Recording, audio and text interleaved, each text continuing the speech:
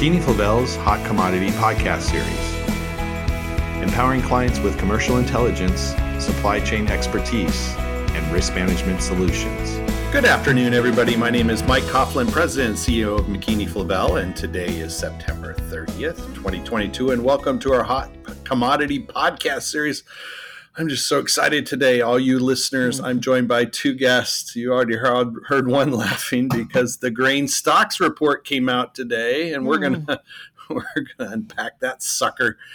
And that's Nicole Thomas, Vice President of McKinney-Flavel Information Sales and Services. Hello, Nicole. How are you? I wonder if the market shares your enthusiasm.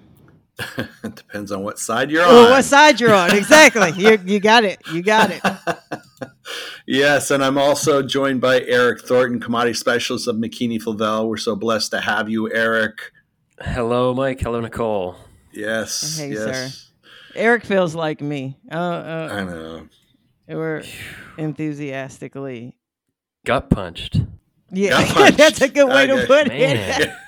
Again? I feel like I'm going to be talking to Nate. Now, here's what a gut punch is, and here's how you defend against a gut punch. There you go. That's what we're going to do today. So everybody knows the grain stocks report came out. For all you IQ subscribers, this is very important because we're going to talk about high level what happened in the report.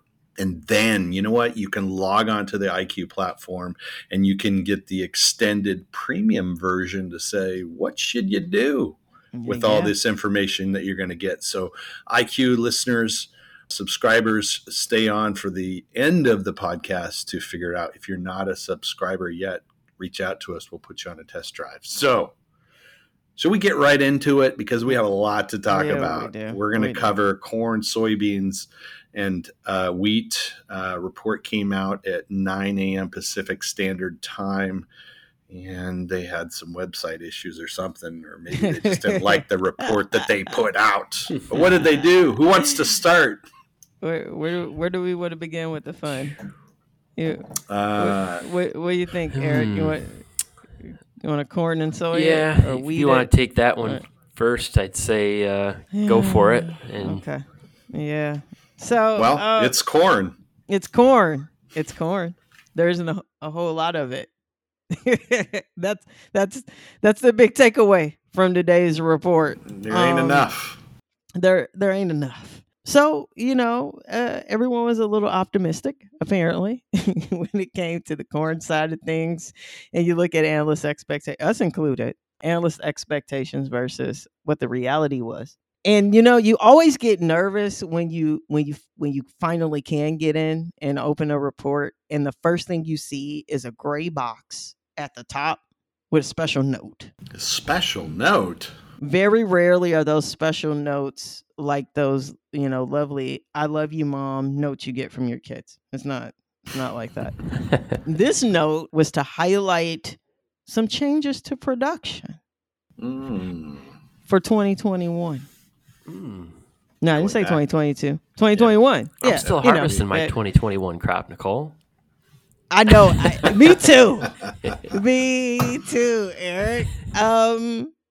We're only, 12 months, maybe 10 months. Let me be fair. We're 10 months past harvest of the 2021 crop. But apparently, when it came to corn, there was a bit of an overestimation on production to the tune of 41.4 million bushels. A little less acreage and a little less yield, apparently. And that's a lot of bushels. That's a lot of bushels, but that wasn't the worst of it. So stocks as of September 1st for corn in the U.S., 1.38 billion. Now, those of us who watch the WASDE on a regular basis know that in the report that came out just a few weeks ago, 2021 corn ending stocks were listed at 1.525 billion. You see that difference? There's a little bit of a difference there. A little bit of a difference. A difference of, was that 200-ish? 150? I'm bad at math when I'm depressed. So anyway, the moral of the story is that carry-in number we've been looking at is about to come down a lot. All right. So if we just took into consideration that change, that would take our 22-23 ending stocks down to about 1 billion bushels. We're already tight, 1.219, right?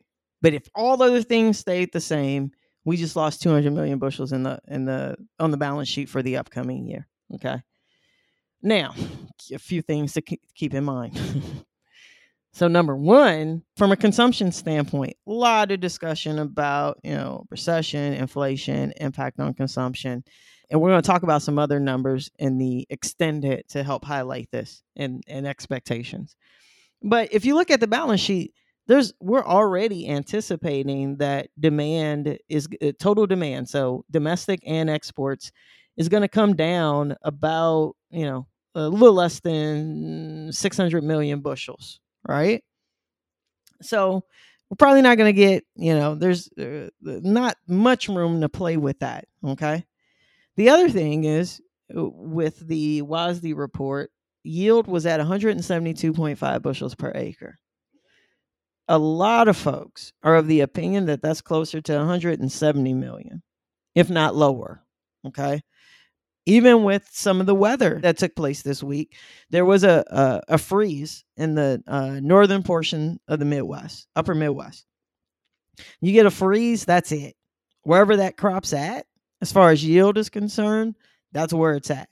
And everybody knows we planted everything late. And I mean, it's like the last few years, summer seems to have been going longer.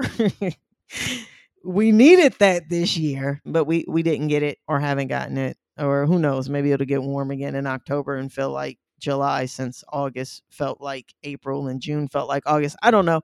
But the moral of the story is, if you took that yield down just to 170, so took another 2.5 bushels per acre out of that number and left everything else the same, no adjustments to harvested acres, you just lost about another 150-ish million bushels. So that puts ending stocks potentially somewhere around 850 million bushels compared to, now we know a little over 1.3 for 21-22. Yeah, stocks to use, 6.5%, something like that. What's the 6 to 6.5% stocks to use, Michael? Is that bullish or bearish? That's really bullish. That's a very bullish. It's like running with the bulls. That is Spain. Scarier. if you're a buyer of corn, it's scarier. So, hence why, even though we weren't able to immediately open that report, we need only look at the quote board post the release of that report and saw corn futures up double digits to know that there was something going on with corn. But, just to kind of round out the discussion on corn, this is why it could get very interesting here. South America, right? We got another year of La Nina. Sounds like another winter of La Nina. It's already pretty dry in some portions of Brazil, some portions of Argentina. We've already seen, some of these early indications that farmers, producers there are leaning a little heavier towards beans this time around, anticipating the impact of La Nina, as well as notably higher fertilizer costs from a normal year anyway. They're down off their peaks a few months ago, but still historically high. And we already have a global balance sheet that reflects a great deal of decline in consumption. If things don't pan out as well as is projected for South American production, which I might argue if I'm just going to bet on one side or the other, I'm probably going to bet on those numbers coming down a little bit. Then we're in for, it's probably going to be another bullish year for corn. That's the moral of the story. And this report just, kind of got us in motion in the form of some confirmation there. Because the other thing that, like I said, we'll talk more about this in the extended version though, is in order for those stocks you heard the number I said for the corn production miss, right? For those stocks to get that low means it wasn't just the production that did it. So we'll talk more about that in a moment. So let me segue to beans. Want to hear beans? Beans wasn't Beans. Yeah, let's do beans it. weren't nearly as bad. So for soybeans though, we found out that soybean production in 2021 was actually higher by 30 million bushels, putting that at 30.2 million bushels to be precise, added to the soybean production number, and probably a little loss of demand relative to what the balance sheet is showing anyway for 21-22, because our stocks as of SEP 1 for soybeans was 274 million bushels. Now that one came in quite a bit above, sort of the market's expectations, trade analyst expectations, that put that a little closer to, 245, 247, something along those lines. We were in that camp too. We didn't account for that. We didn't account for an additional 20 million bushels of production.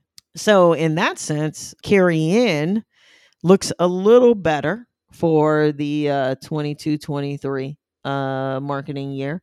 Still keeps us reasonably tight in that would, add 35 million bushels. So call it 235 million for ending stocks as the projection. If all other things remain the same, that's what we'd be looking for in 22-23, and give us, still pretty bullish stocks to use ratio, but a slight improvement from what had been anticipated.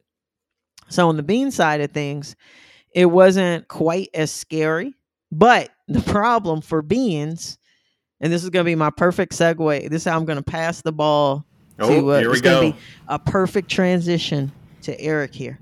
Josh Allen for the throw.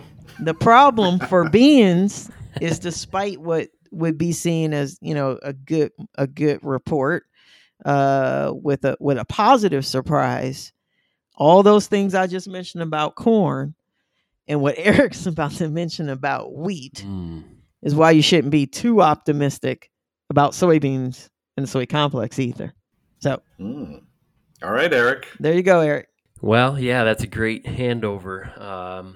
Because wheat, a myriad of surprises here, and I just got to start with the wheat production summary that we get in the small grains report that's released also on this day, which includes wheat. So NASS and USDA will basically give their quote-unquote final 2022 production estimate. And man, did the trade really miss out on the numbers here. So pre-report trade estimates were forecasting somewhere around 1.78 billion bushels in production, virtually the same as it's reported now, as we saw in the September and even August WASDE reports when USDA last made changes to those numbers. But the actual production for all wheat came in at 1.65 billion bushels. So 133 million bushels lower than the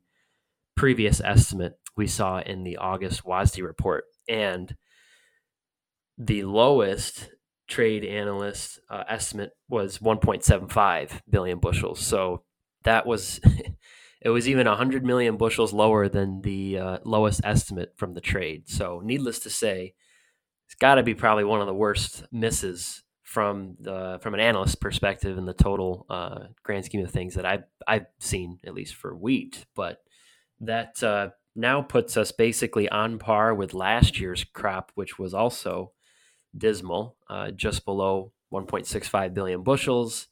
And unfortunately, as Nicole said, there was some glitches within the USDA reporting. I still haven't even seen the full report for the small grain summary yet, but what I do know is that it looks like acreage came out pretty substantially for hard red winter wheat. We saw that production number get slashed quite a bit by 40 million bushels. Really, most classes reported decreases. The soft red winter wheat crop as well was down almost 50 million bushels in production. And even spring wheat, which everybody was forecasting, obviously a 45 to 50% increase in production year over year. The crop still fared much better than a year ago, but spring wheat actually came down another 25, 30 million bushels from that August update from the WASDE report. So fell short across the board and in many ways. And the good thing is the stocks position was more in line with trade estimations. And, we probably will just see that production number filter its way through the balance sheet in the October WASDE update. There'll likely be some refining to demands based on the much lower figures for production. So, right now, looking at the 22-23 ending stocks figure of 610 million bushels, that's definitely going to fall substantially as these numbers work their way through the next update for October. And we're probably going to be flirting with low 500 million bushel level, and, arguably, may struggle to stay at 500 million bushels just because I think the current demand figures are already pretty lean and arguably could go or maintain where they're currently at, similar to kind of what Nicole was saying on corn and soybeans. The demand is there, and at least the current estimates seem fair and reasonable. But, we're going to be trending to the lowest stocks we've seen in 20 years with ending stocks at that point. So wheat was already bullish and fundamentally supported bullish, and things just got even worse, unfortunately. So I think we're going to talk a little bit more, Mike, in our extended about price forecasts and what our initial reaction is to where we go from here. You two, we started this podcast excited. You started this podcast I started excited. But I'm sitting here thinking, gosh, I hope these numbers I hope they check these numbers and somebody really give it a year, Michael. Give it a year. Maybe we'll get something different. Yeah. But you know what? I need a strategy now. I need to talk to you guys because I need a strategy because things have changed and what I thought yesterday to today. So, you know what? I'm going to stay on for this extended version of the podcast. And if you're not a subscriber out there and you're saying, what about me? Why can't you can be a part of it. And you can just reach out to us and we'll set you up on a trial subscription to our IQ platform. As I always like to say, live with an attitude of gratitude. We're going to have to be grateful. That's perfect today. Perfect. What am I grateful for? My family, my friends, my coworkers. For weekends. After report days. I love it. Hey, everybody, have a good weekend out there. Do something fun. Don't think about the stocks report until Monday morning because you're going to call us, right? I don't know. Anyway, enjoy your weekend, everybody. Take care. So long. Bye. Bye now. That concludes this podcast episode. For expanded commentary and more detailed information, log on to McKinney-Favel's IQ Ingredient Intelligence platform and listen to our Market Insights podcast. If you're not a subscriber, visit McKinney-Favel.com for more information. And as always, follow us on YouTube, LinkedIn, Facebook, and Twitter.